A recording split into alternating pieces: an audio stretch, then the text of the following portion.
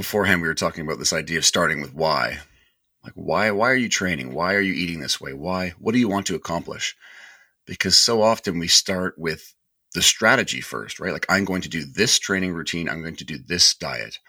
And it would be a bit like if you're a musician picking a certain, I'm going to write this song in G. Well, maybe that's not the best chord to be writing the song in, right?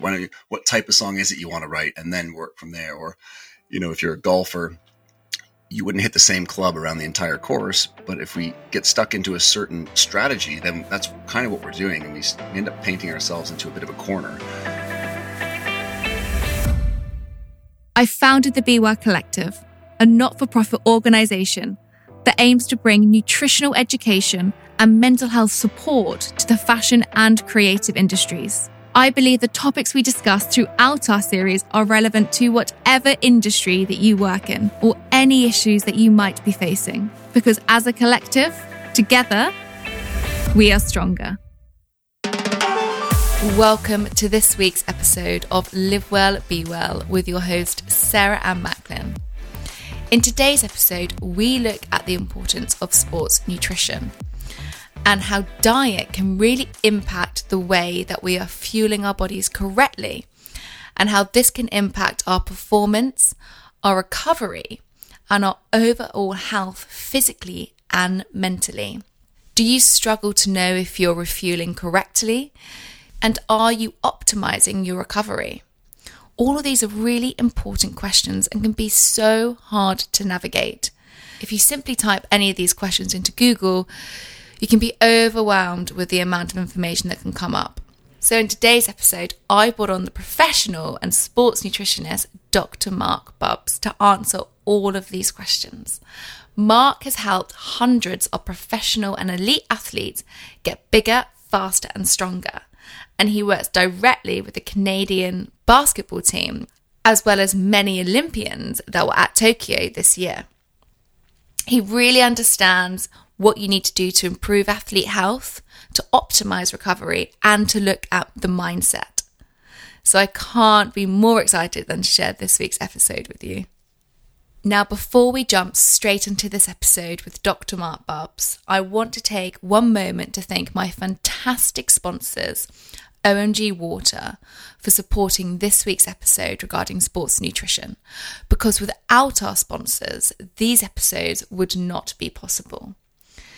Now, OMG Waters are a range of magnesium waters that include still and sparkling with delicious flavours such as peach and rosemary with ashwagandha, lemon balm and L-theanine to help relax you, and blackcurrant and echinacea with vitamin C to help support your immunity. They are 100% natural and they use the highest quality extracts and flavours with no added calories, no added sugars or sweeteners. They just use delicious botanicals to help elevate these flavours. Now, magnesium is a really important mineral and I speak about it a lot, and it's why I work with this fantastic company. As many of you have known who followed me on Instagram, I speak a lot about magnesium because a large majority of us in the UK are deficient in this mineral. However, when it comes to endurance athletes and physical exercise, magnesium deficiency is much more common than you think, especially in runners, endurance athletes, and people who are exercising regularly. They are at a greater risk of magnesium deficiency due to its role in energy production and metabolism, because it's lost through sweat during exercise as well as urine. So as much as I always advocate food is first by eating your leafy greens, your nuts, your avocados, sometimes we do also need to look at other portable ways if we're not always having a healthy, balanced diet. OMG Water is fantastic for that, and you can just add in one of their drinks a day. They have as much magnesium in them as an avocado, and they taste delicious.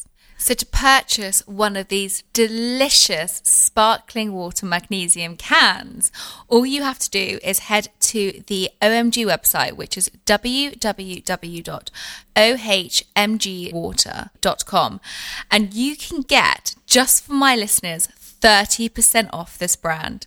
All you have to do is pop in the code BWC30 to get 30% off the delicious and my favourite sparkling magnesium water by OMG.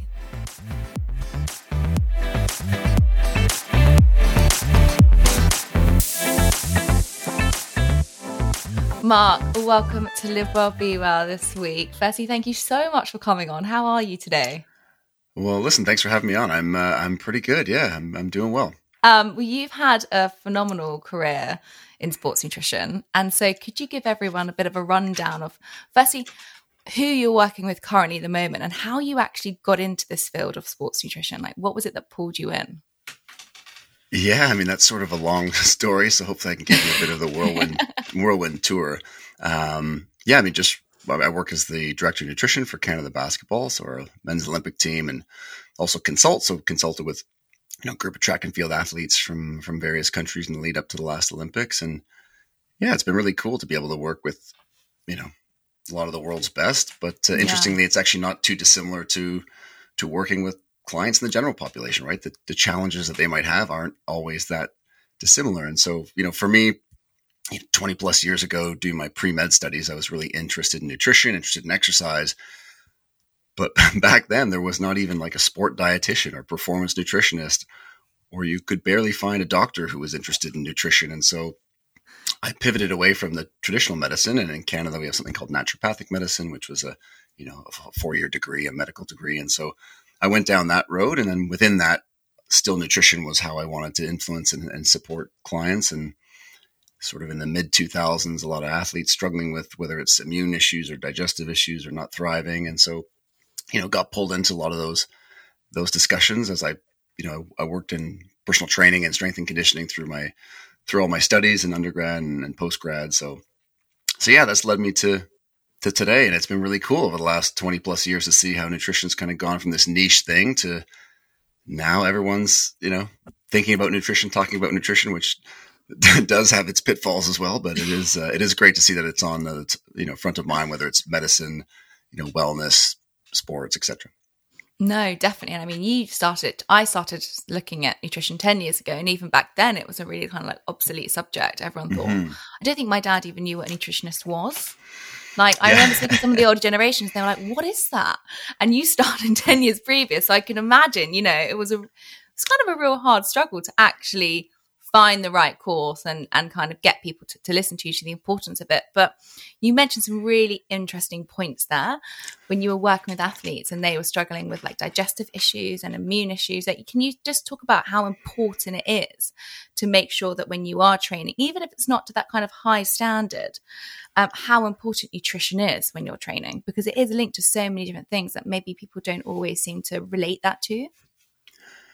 100%. Yeah. I mean, like back in the day, it was really through personal training and strength and conditioning. You get a lot of trainers who are working with clients or athletes who were saying, my client's struggling with, not adapting well to this training block, struggling, colds, flus, niggles, is challenged with bloating and discomfort and can't tolerate, this food or that shake. And so, that was the entry point back then.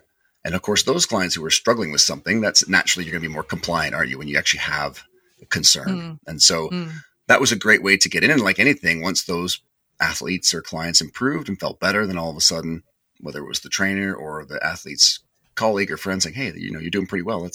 I'd like to talk about that a little bit more. And so, yeah, when we look at things like immunity, I mean, we see in the biggest medical journals now that, elite performance is incompatible with frequent illness. Right? Like if you're constantly tired and run down, it's going to impact your ability to just show up and train every day, which weirdly enough is actually the best predictor of success, right? It's not finding the fancy training regime or the exotic supplement or, it's just being able to do it every day, which again is simple, but not easy, right? It's challenging to do that. And it gets interesting when you look at the fact that even symptoms of cold and flu, so you're not actually sick, right? When they perform these tests, you don't actually have an active infection, but you have, the symptoms. So the scratchy throat, the gray circle starting under the eyes and these types of things. And even that's going to be correlated to poor adaptation and inability to really perform. And so it's interesting because this concept of sort of athlete health being a driver of performance,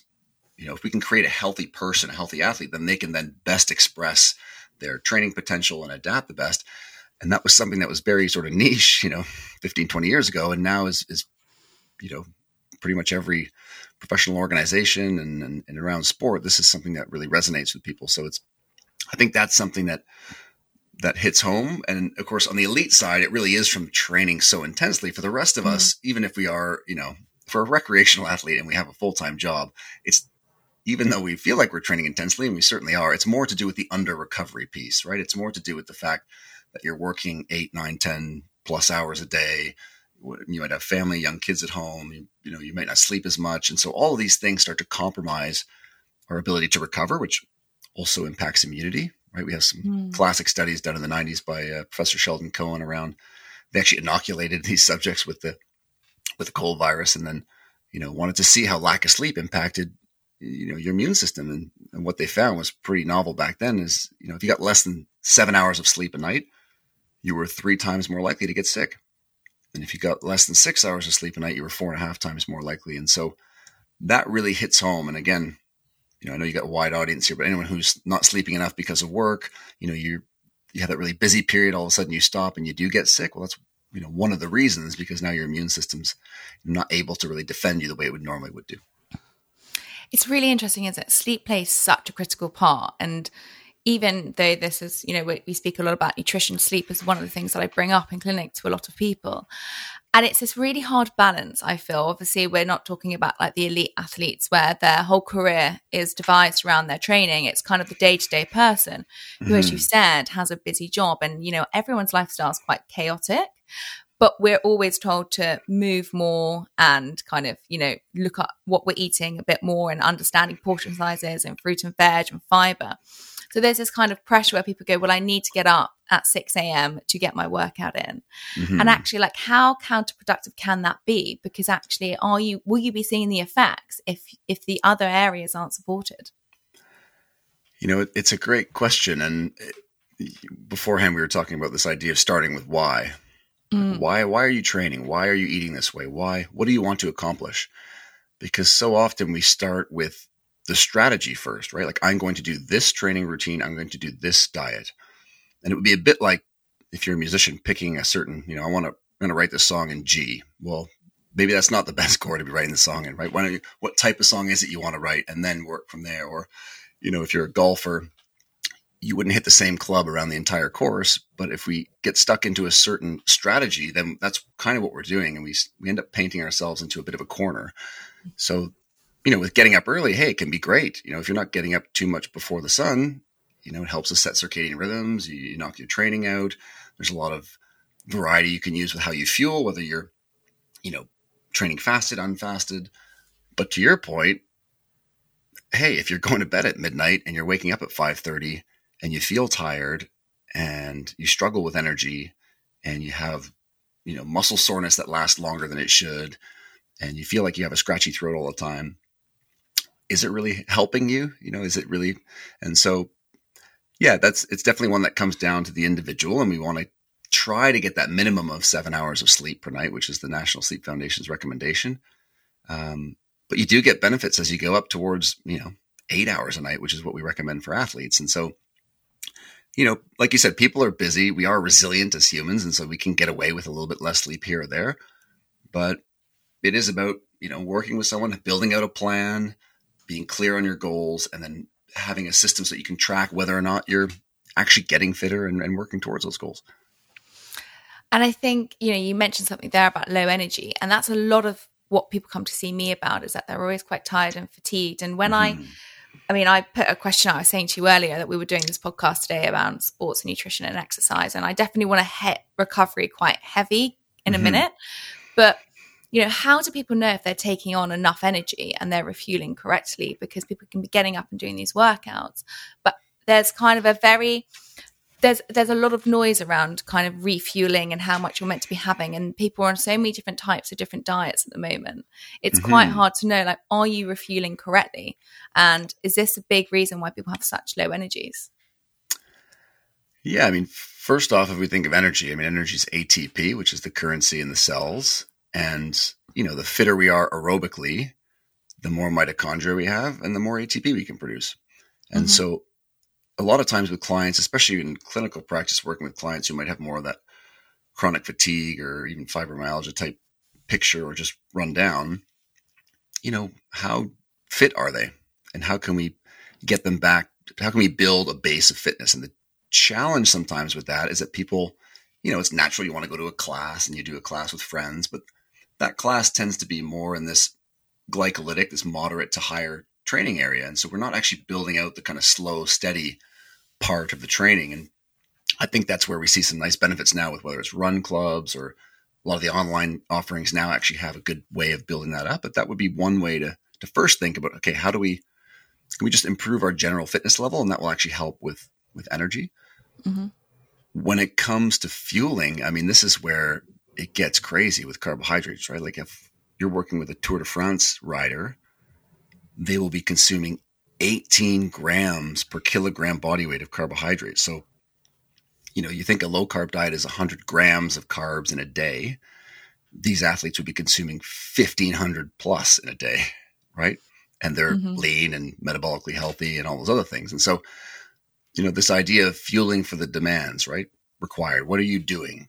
Do you sit at a desk all day? Because that's what most of us do in front of our laptops. Or do you have a manual labor job? How much training do you do? Those are things we want to take into account, because then, if we're struggling with holding on to too much weight, then, we are taking on board more energy than we're using. And the weird thing is when you think about even a really lean individual, like someone who's 10% body fat, you can see abs and they don't look like they have much body fat on them. They still have 30,000 calories of energy on them, right? So someone who's 20% body fat, which is still lean, right? Or 30% body fat has, 60, 80, 90,000 calories of energy on them. And so it becomes this paradox of, if I'm full of energy, why can't I get from breakfast to lunch without feeling tired, like I have no energy? And so it's this being able to access and better break down those fuel reserves is sort of part of the story. And, we can get into how maybe the breakfast can impact that. Obviously, the healthier you are, typically the better you'll be at that. But that's where we get to with a lot of the general population. 2/3 are now overweight or obese. And so, we're hungry, yet we still got loads of fuel on us. And so this is sort of the paradox and how we can help clients get out of that. And so how do you help clients get out of that? Because you mentioned such a good statistic there, whereas obviously like such a large majority of us, not just in the UK, but globally, are overweight. And, to also add to that, 2/3 of our shopping baskets in the UK are full of highly processed foods. So our diets aren't nutrient dense, and I see it not in a sports way, but we're not fueling our bodies correctly, we're not nourishing them in the ways that we should be. So that's a really good question. How important is breakfast, and how important is food timing with exercise? Yeah, those are two great questions, and I might just start with what you mentioned there with the ultra processed food. And so environment trumps everything, really. You think of an athlete, they go to these special training centers or colleges or universities or teams because those are where all the elite people are, and that environment then propels them to become more advanced in their craft, right? And so our food environment, sort of works against us in that way, or unless you maybe live in Sardinia or Okinawa or somewhere like that. But, in Canada, the UK, and the US, over 50% of everything we buy, it comes in a box or a bag. And what really blows me away is that being Canadian, you have to drive 6 hours to get to the next closest town. And over here, you can take a train from London and go to Paris 2 hours away. You step out of the train station, and all of a sudden, rather than 50% of everything you buy is boxed and bagged and ultra processed, in France, it's 14%, right? Italy, it's 13%. Portugal's 10%. Spain's around 18 to 20. And so, part of this whole magic is just, to your point, getting back to eating more real food, which has more nutrients, but also just has less energy in it, which is a big part of that. And so, your question around breakfast, this gets really interesting. I mean, the University of Bath does some great research. Dr. Javier Gonzalez, James Betts, and their group, and they actually compared lean versus obese individuals with eating versus skipping breakfast. And it's interesting because for the obese individuals who actually skip breakfast, they actually had a more pronounced glucose response. And then something called the second meal effect, which basically means at lunchtime, they would also have a pronounced glucose response and increased inflammation. And so, is it okay to skip breakfast? Sure, if it's a strategy and there's a definition around what we're doing. But when we look at more of that research, we also see that in that overweight group, if we fast for too long, we can start to see reductions in movement. So you start to move a little bit less in the day, even spontaneous movement like blinking and fidgeting, which seems like it's inconsequential, is actually sufficient enough to elicit changes in body composition. And then what I see a lot in my practice is, somebody fasts till noon, 2, 3, 4, but now we're eating until 11 p.m. And the late eating is, the adverse effects of late eating far offset any benefits you might get from the fasting. And I think this is one of the problems we're in now is that, over 40% of the population are eating, 40% of all the calories we eat are after 6 p.m. So to your point around breakfast, we can have, what's the goal? Is the goal weight loss? Well, I typically like to start with my clients around protein as the first thing we think about, and then we move out from there. And it's interesting because 100 years ago, we all worked manual labor jobs. And so if you look at any traditional cuisines, it's always the starch first, right? Because we got to go out into the field or we got to lift things and we need all this fuel. But again, we're not moving as much anymore. And so I think protein is a great place to start, especially with breakfast. It's the meal of the day that we don't hit that minimum of 20 grams, which is where a lot of the good stuff starts happening in terms of the effects and muscle protein synthesis and these types of things. And so, whatever strategy people want, if you want to have eggs or plain yogurt, or if you're plant-based and you want to do tofu or soy yogurt, the strategy can be changed to suit the individual, but I think that principle is a great place to start. Get that protein, and then we can work on the veggies, the fruits, and how much starch you need to hit your goals. Protein is the building blocks to kind of our muscles and so many parts of making us who we are. And protein is left out quite a lot sometimes, especially in certain diets where it looks more protein combining, so such as vegan diets and vegetarian diets, which is really important. But when we go on to move on from protein, how much should we be refueling with protein when people are working out? Is it important to make sure you're having protein first of all, and then looking at the other components? And are you meant to be having carbohydrates with it? Because obviously we need to refuel those glucose that were lost. And that's, I think, where people get quite confused. A lot of people go and get a protein shake, but actually how beneficial is that? Yeah, it's, again, another really good question. And this is where, we're always trying to automate things for clients. I want my client to think about something for a little while, but then I want it to just become second nature. I don't want them walking around with a giant list that they have to follow for months and months, or having to track their calories forever, or wondering what they should eat on the weekend. We want to be able to build in every week these habits that then just become second nature, right? And so with that, a good minimum to aim for protein would be 1.2 grams of protein per kilogram body weight per day. And so that's your worst day, right? And when we look at things like longevity and healthy aging, that's a really nice number to aim for, because it helps to not just support muscle mass and bone density, but overall health, right? So if you can hit that number, so let's say, for make the maths easy here, someone was 100 kilograms, so 120 grams of protein, and we try to divide that evenly over the course of the day. If you can do that, then the timing issue becomes much, much less important, especially for our recreational clients who, again, they're not mining those 2.5% gains that an Olympic athlete might be going after. And so that's a nice minimum to shoot for. When we talk about, a lot of clients say, well, I want to go a bit more than minimum. I want to get some, more gains. And so if you think of a bell curve, as we work our way up the left side of that bell curve towards the top, that's when we get to 1.6 grams of protein per kilogram body weight. And again, hitting that number, it's going to give you a little bit more benefits for, again, not just the muscles, but all systems of the body, and for body composition and weight loss. And you don't have to go all the way up to, oftentimes people will hear this idea about gram per pound body weight of protein, which is quite a lot. In kilograms, that would be 2.2. So those are two nice numbers to shoot for. And again, I always start with clients, general 1.2. Let's hit that number. Let's divide it through the day. And when it comes to things like shakes, always we like people to eat food as best they can. So not just you said that. Yeah, not just for the added nutrients, but what goes under noticed is the diet-induced thermogenesis. So this idea that when you eat, you burn calories.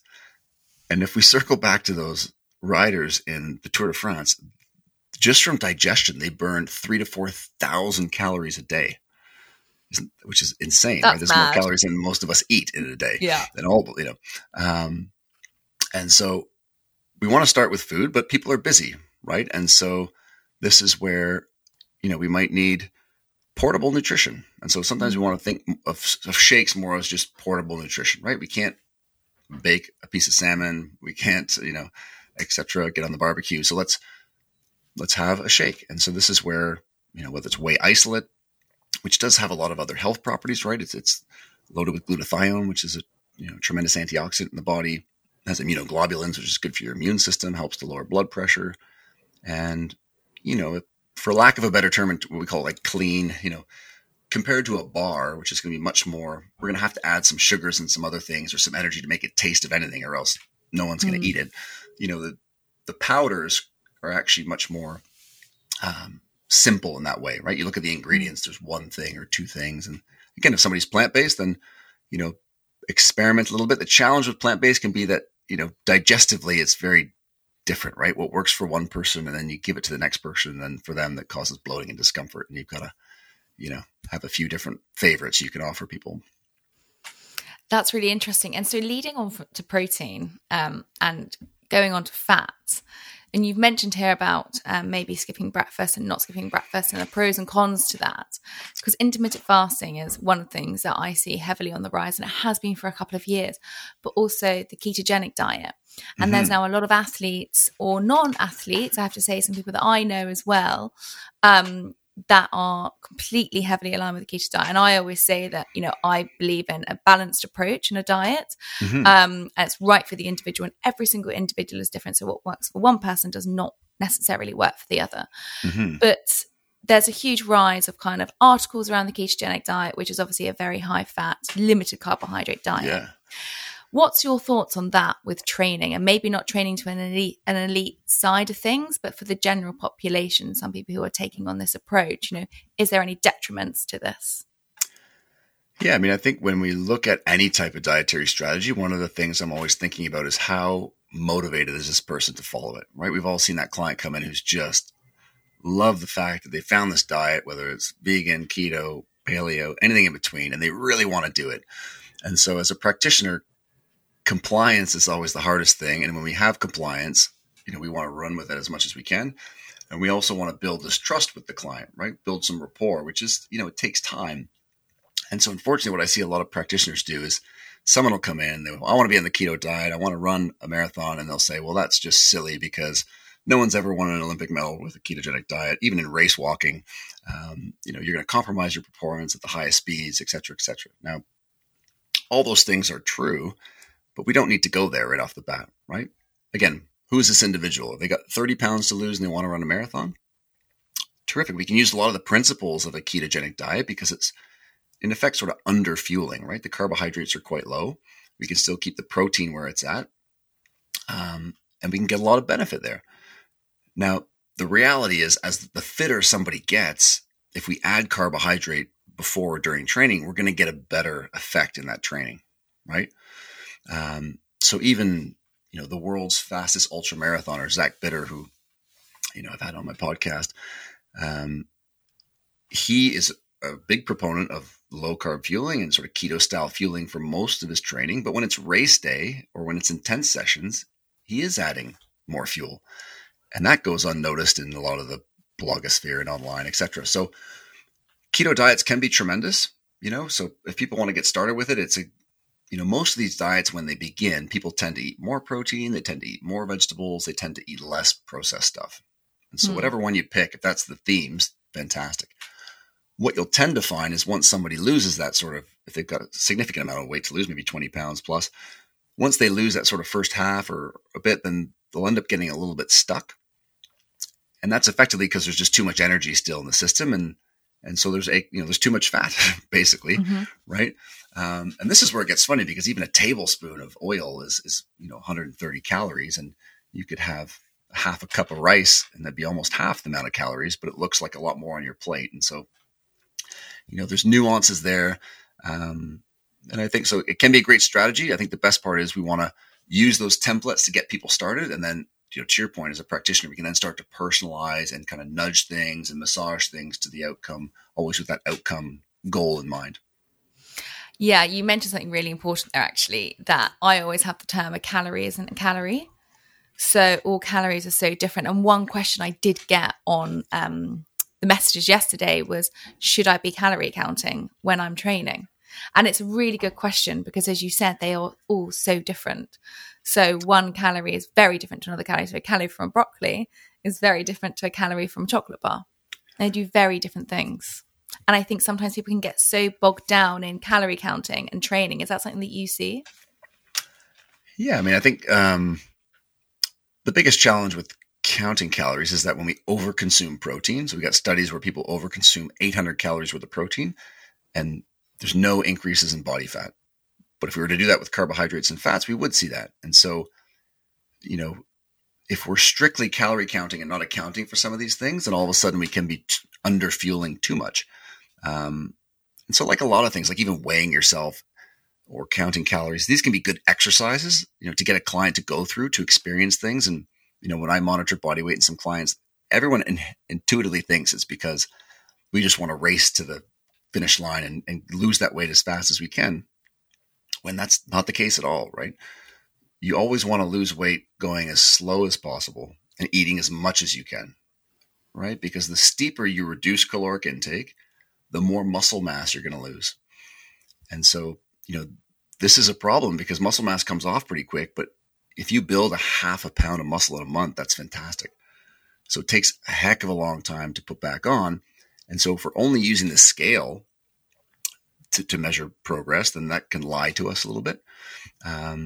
People do these fasts, when we work with combat sports or boxers, somebody's bowel contents are 3, 4, 5 pounds, right? And so if somebody fasts for the day and then they wake up the next morning, they're like, oh, fantastic, I lost 5 pounds. Well, no, there's just nothing in your digestive tract. So that's why you haven't lost any body fat. And these things can kind of sound funny, but they're sort of lessons that people can learn, even with carbohydrate, right? It goes into the muscle, brings on board water. So after the weekend, the client thinks they've gained 2 or 3 pounds. They haven't. It's water. Let's relax. Let's go through the week. Let's watch it come back down by Friday. And so having an understanding of some of these things, especially for our general population, is really nice because, we stop, for lack of a better term, we stop freaking out over like these small changes, because I think that's where people get into trouble is they see a little change and then they want to change their plan. They want to do a shotgun approach. Now we're going to do a new diet. We're going to do a new exercise regime. It's like, whoa. We're not actually, it's not actually a problem. Let's just keep doing what you're doing. Let's build the habits, and we can get there in the long run. It's building the healthy habits, and it's not extreme, isn't it? You've made a really good point, and I think that linked to the ketogenic diet quite well, is that when people cut out carbohydrates, they see this automatic, very quick weight loss on the scale. But again, it's water weight, and then they see that it goes straight back on when they start eating carbohydrates. And it's this kind of like not understanding how it works within the body of why you have such quick weight loss. Yeah, and it's funny because even as a practitioner, it's like not reacting so much when the client's so happy that they lost this weight in the first week. You're like, okay, well, let's, to your point, kind of explaining some of these things or trying to temper some of that because it's, it's a marathon and we're actually good at losing weight. We're just really bad at keeping it off.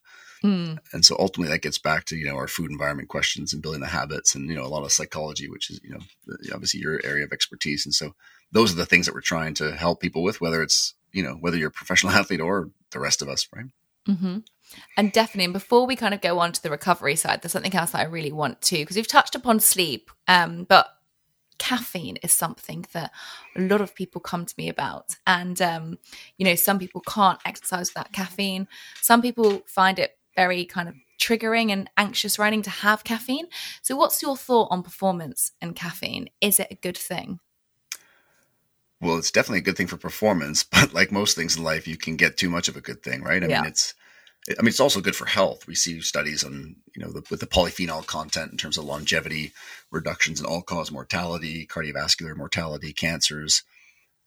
The trick is that in the studies, an 8-ounce cup of coffee has 80 milligrams of caffeine. So we're looking at a daily total between 120 and 240, right? And if you go to Starbucks, which, or Costa Coffee, and you get the biggest one, that's 450 milligrams of caffeine. So this idea of dose again becomes really key. And again, your typical you go to a coffee shop these days and you get that kind of double pour for the flavor and everything. And that might be around the 120 milligrams for a cup. And so, yeah, some people, if they're consuming 2, 3, 4 cups or even black tea, right, we can get 40, 60, maybe more milligrams of caffeine, depending on how long we steep it. And if you start to exceed 2 or 3 milligrams per kilogram body weight per day, and you push up towards the upper end, which is 5 or 6, you can start to experience anxiety, right? I mean, it's in the DSM-5, which is that mental diagnostic Bible in medicine. And that, too much caffeine equals anxiety. And you see people who are medicated even for anxiety, and we still haven't reduced their caffeine intake in the day. And so I think this is where actually genetics can play a really good role. I mean, there's a lot of things, and when we look at genes, we still need to figure them out, and they're very associative. But with the CYP1A2 gene, which regulates, our caffeine processing, if you are a slow metabolizer, or as Dr. Nancy Gueston at University of Toronto found, we even have ultra slow metabolizers, which mean, caffeine really stays in your system, then, you're going to do better with less caffeine.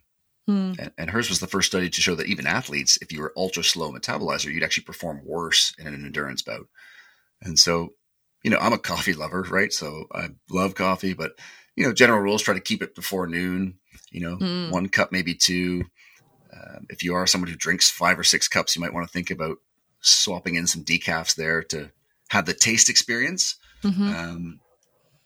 And the antioxidants. And actually there was another really interesting study that showed if you're a regular coffee drinker, and this is where it gets ridiculous, we're just like Pavlov's dog. They found that if you just go in and smell and see the coffee, your brain starts getting all similar responses to if you'd actually have drunk the coffee, right? So this is where a lot of us are at. So save some money, just pop in, get a big whiff of the aromas, and then off you go. That's what we need to do. It is for me a bit of a routine, but I did cut coffee out for quite a while, actually. I still had caffeine because I had matcha, but obviously it's a slower release. But there is always this question around caffeine in the morning. Like, should you have caffeine as your first dose in the morning before your workout? Is that going to affect your GI system, such as your digestive system?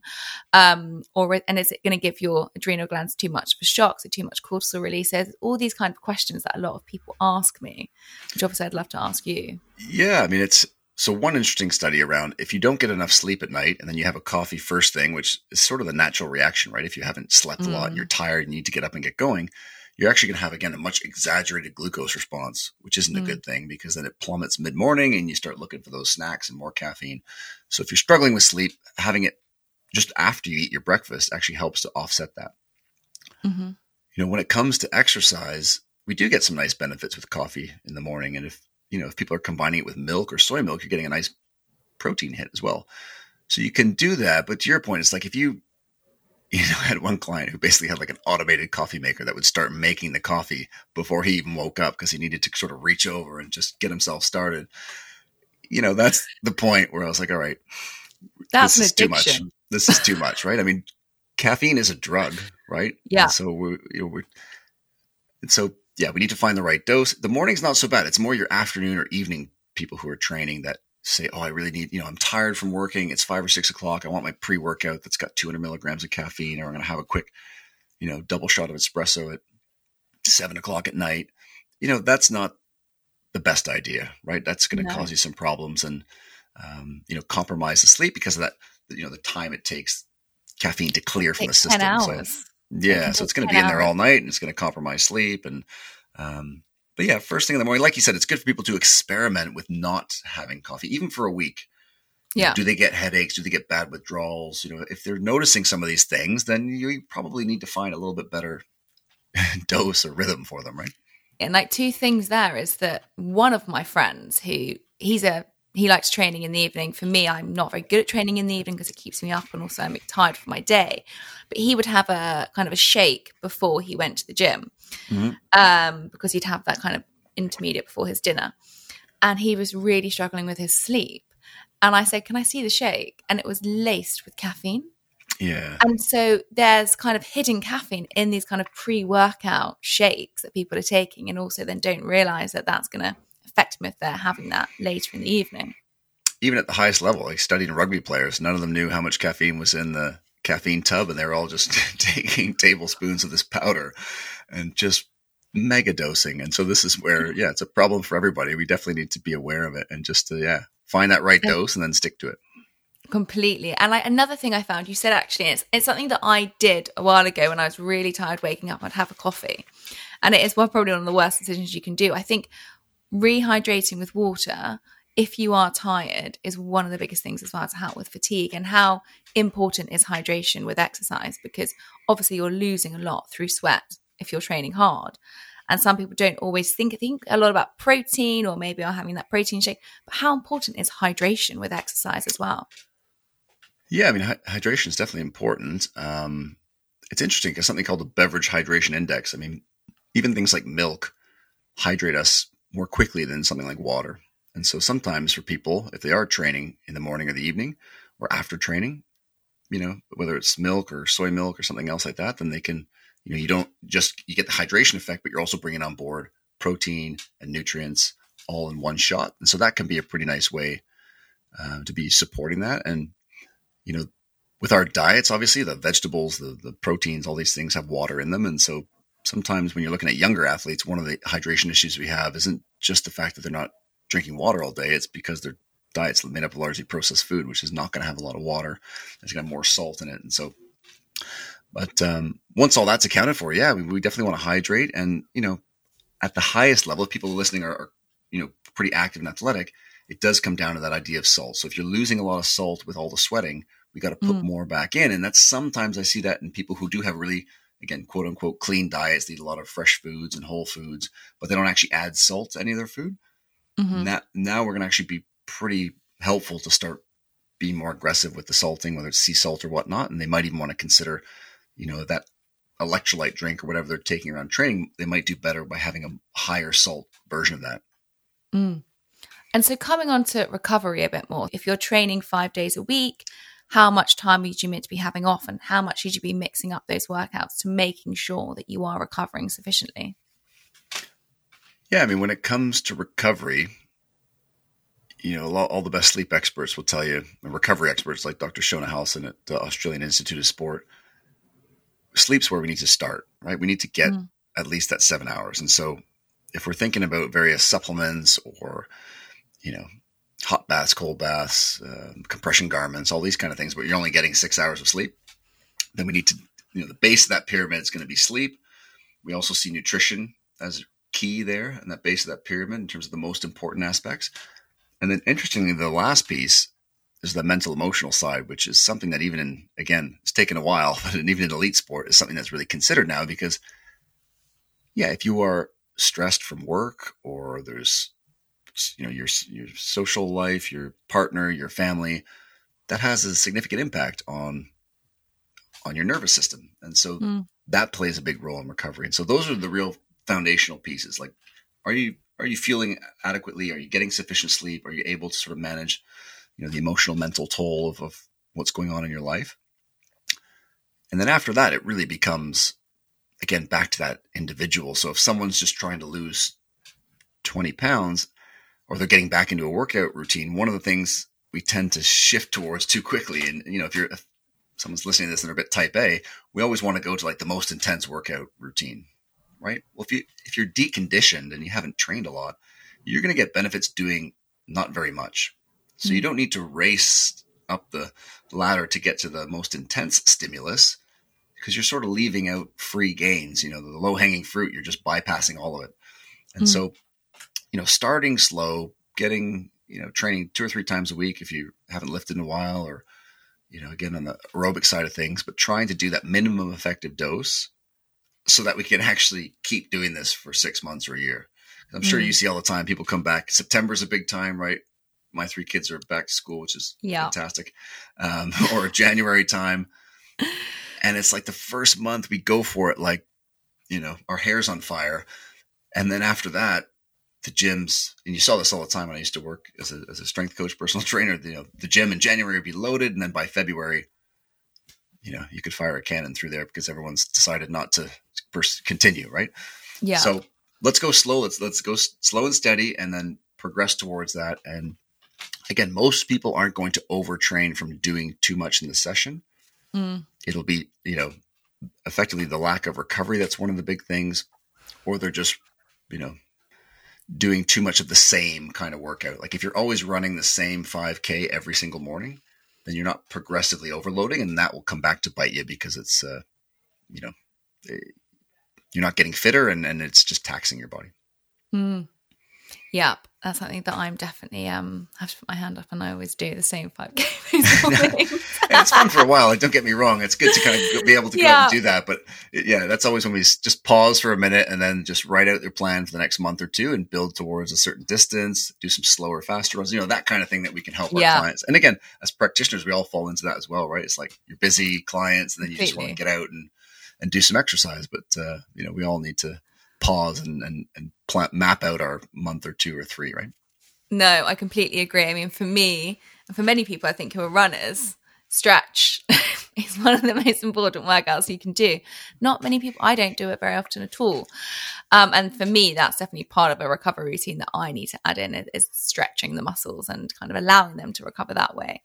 But how important is that kind of side to exercise? A lot of people go and pound themselves at the gym or go to a spin class or resistance training or running, but there's not that much focus around stretching.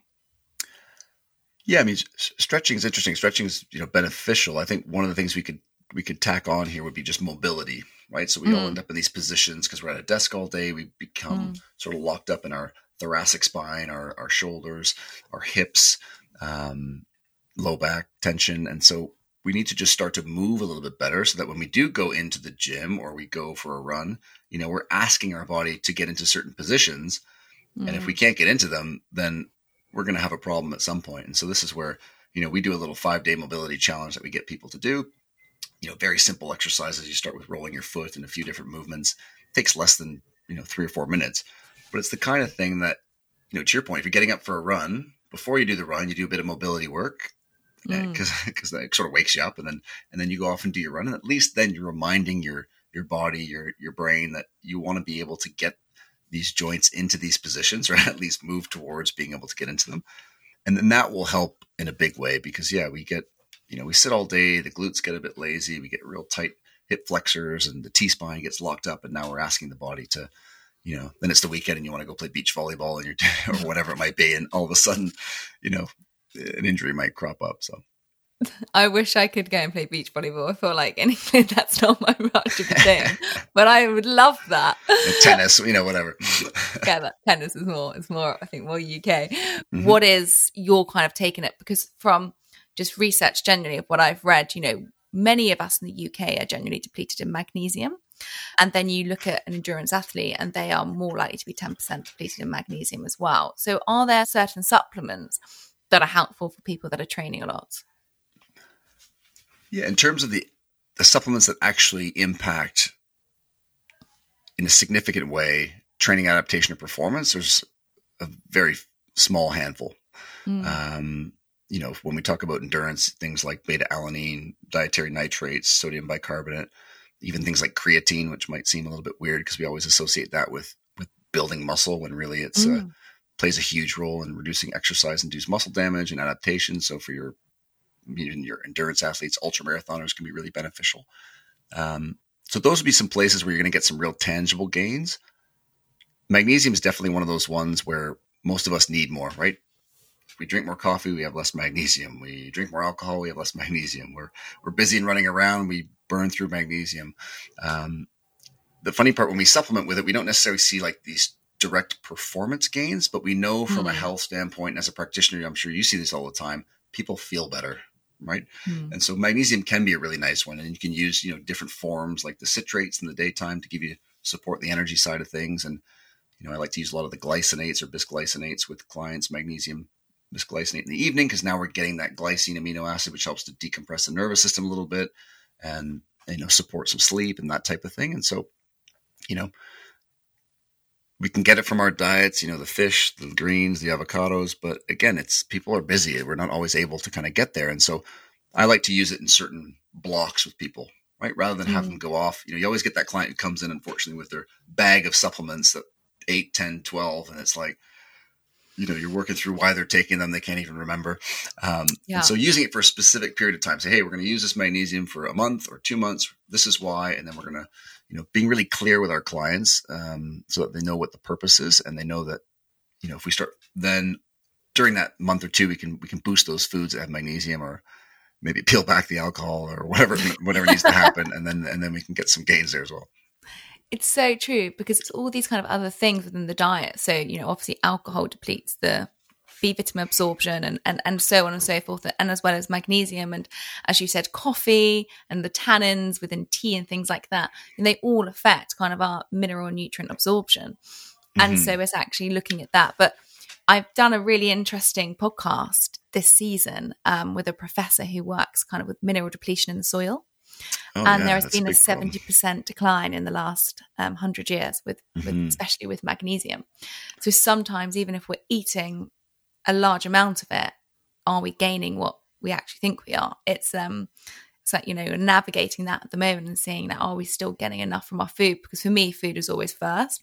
Yeah. And it's very worrying when you see a client coming in with, 10 different supplements, because as we are aware, all of our minerals and nutrients work in synergy together. So just isolating certain ones kind of throws the system out of whack a lot. And that's a big problem. But if we are kind of obviously, very depleted in magnesium, it's something that we should, look at, again, eating those magnesium rich foods. But if we're training on top of that, going to see somebody who can maybe help see what your magnesium levels are, I think is really quite key, because it does support, again, our stress responses and our fight and flight and cortisol and all of those things that can be very heightened. 100%. And it's cost effective too, right? It's nice when the certain supplements don't cost a lot, because these days certain ones, the price just goes up and up and up, and you think, geez, for 150 pounds a month, you could actually buy some pretty good food. But things like magnesium are great, or vitamin D, or some of the probiotics, they're very cost effective. And so it's, if it's 5, 10, 15 pounds or US dollars, it's not the end of the world. But if we're starting to spend 50, 60, 70, 80 pounds or US dollars on something, we definitely want to be clear on, like, how is this really going to help us? And that's where the marketing, sadly, is kind of really infiltrating the nutrition side of where we are today. You can kind of buy a pill and solve all your problems. That's the tempting thing for people, right? It's like, this thing is going to fix everything. But unfortunately, and you must see it with, like, the sports side, like the weight loss, like, do this and you're like, lose this weight within 2 weeks, which is just not attainable.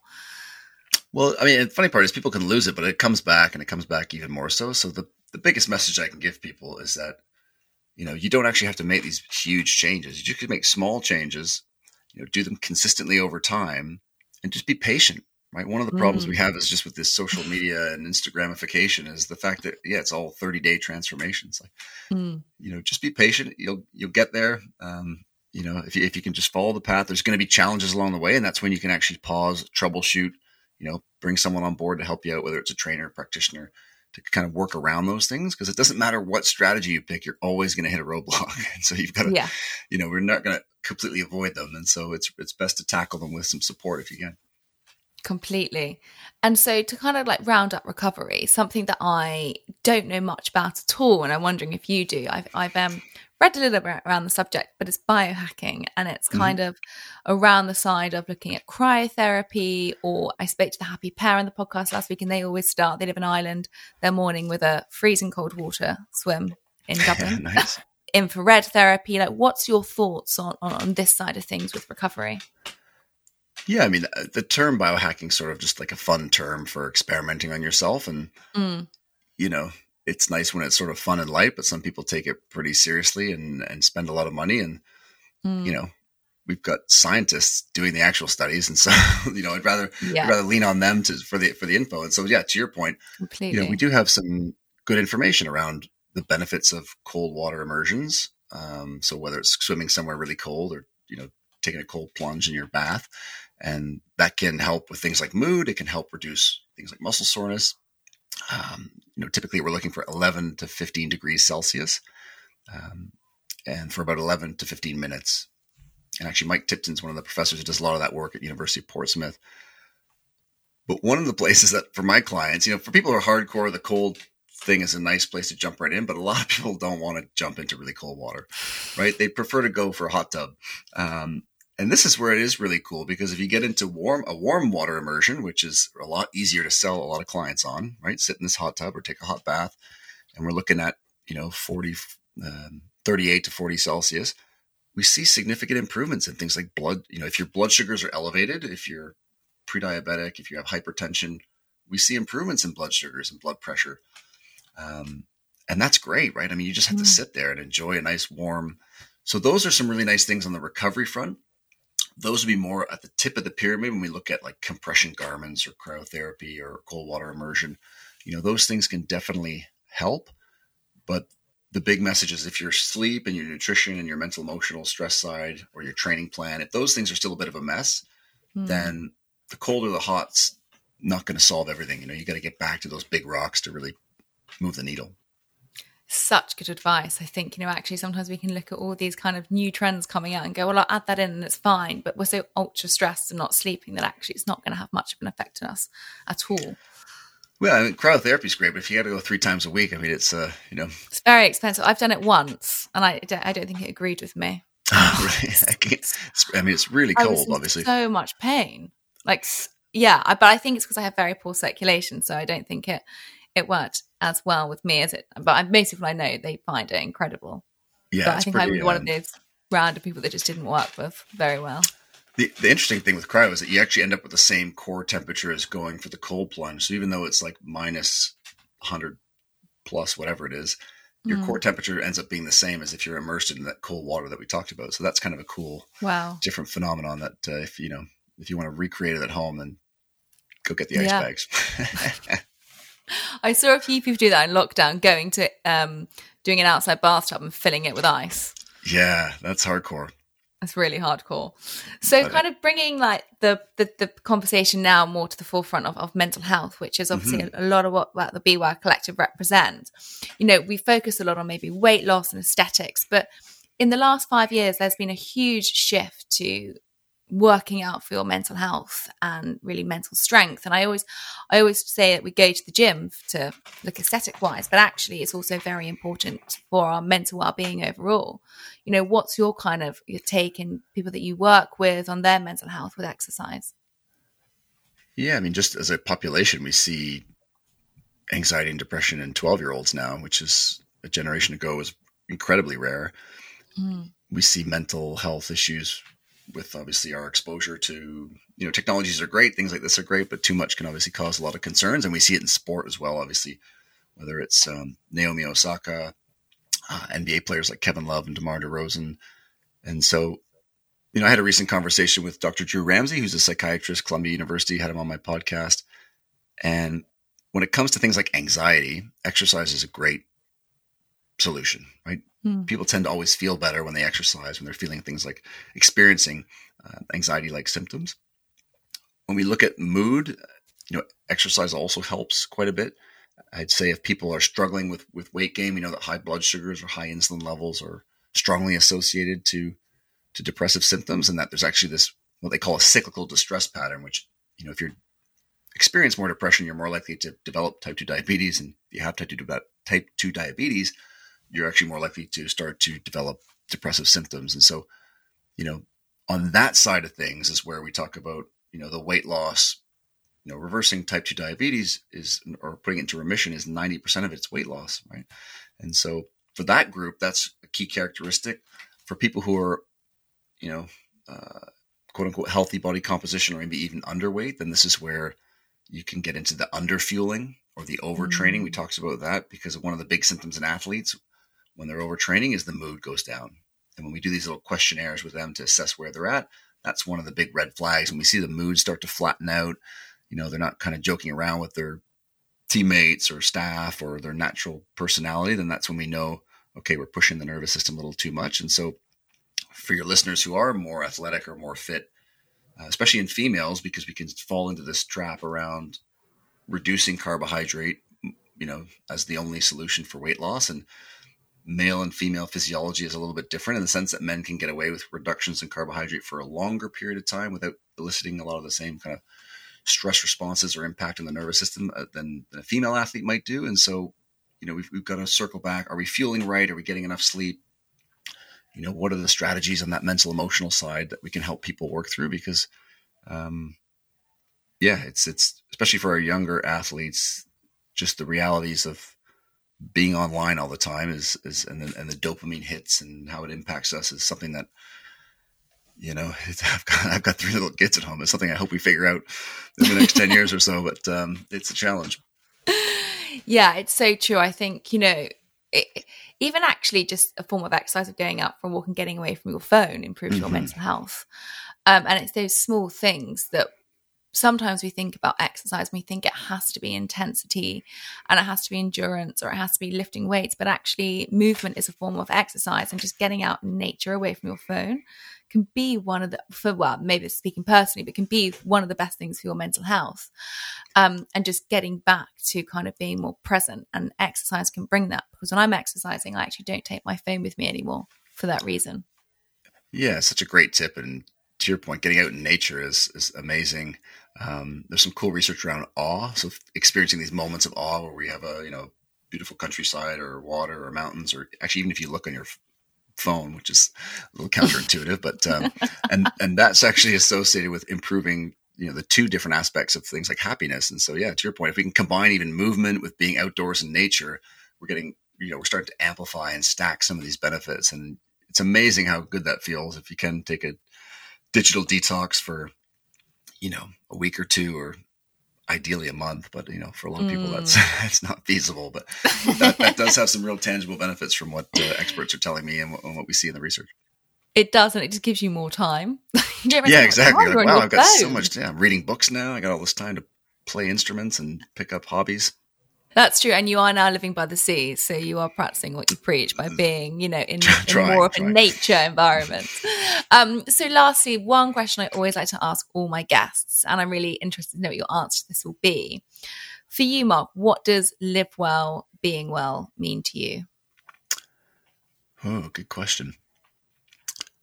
I think it's about people living their purpose, right? Living the thing that they want to do. And I think as practitioners, we can just help them to feel their best in order to do it, right? I don't think everybody has to, it's going to be different for everybody in terms of how much emphasis they put on nutrition or exercise or whatever it might be. But I think everybody across the board wants to just have the energy and feel that vitality. So we're not just surviving the days, we're able to thrive. And if we can help people with that, then they're much better position to be able to then, go after the thing that really makes them happy in life. Brilliant. That's such a great answer. And so for anyone who wants to follow you further, you've just got a book that's out. You've got a fantastic podcast. You've got a brilliant Instagram. Can you share these details? And I'll obviously put them in the show notes for anyone who's trying to scribble and write them down. But if you could share that with our listeners. For sure, yeah. The website's drbubbs.com. If you're interested more on the athletic side, my first book, Peak, was sort of a deeper dive into athletic performance. We got some nice feedback around the performance circles, and so you can pick that up wherever books are sold. And then the latest book it's called Peak 40, and that's a way for us to sort of simplify things for the busy person, for the coach, for when life's busy, what can we rely on, these kind of simple heuristics. And so, they can find that information on the website, and then. Performance Nutrition Podcast is again the deeper dive podcast on the nutrition front. Fantastic. And what's your Instagram as well? Oh yeah, I've got a strange last name, so at Dr. Bubbs on Twitter, Instagram, all those social, and you can find me there pretty easily. Amazing. I will make sure to link that all to the show notes. Marc, thank you so much for coming on. That was such an insightful chat, and I could carry on asking 10 million questions, but sadly I have to stop because we've gone over. I appreciate the time, and we'll have to have you return the favor on our podcast sometime soon. I would absolutely love that. I would love that. We'll have a really lovely day. Awesome. You too. Take care.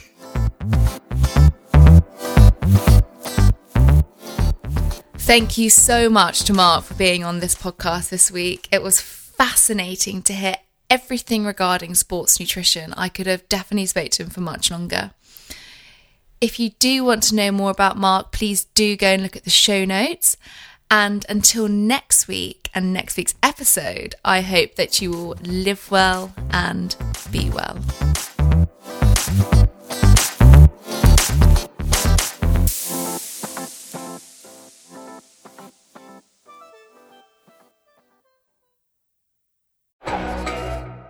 Before you go, I have something new to tell you about. There's brand new bonus content waiting for you with every new guest I speak to. These are exclusively for my inner circle of Apple subscribers. To listen now, head to the Live Well, Be Well show page on Apple Podcasts, where you can activate your free trial and you can enjoy the podcast without adverts.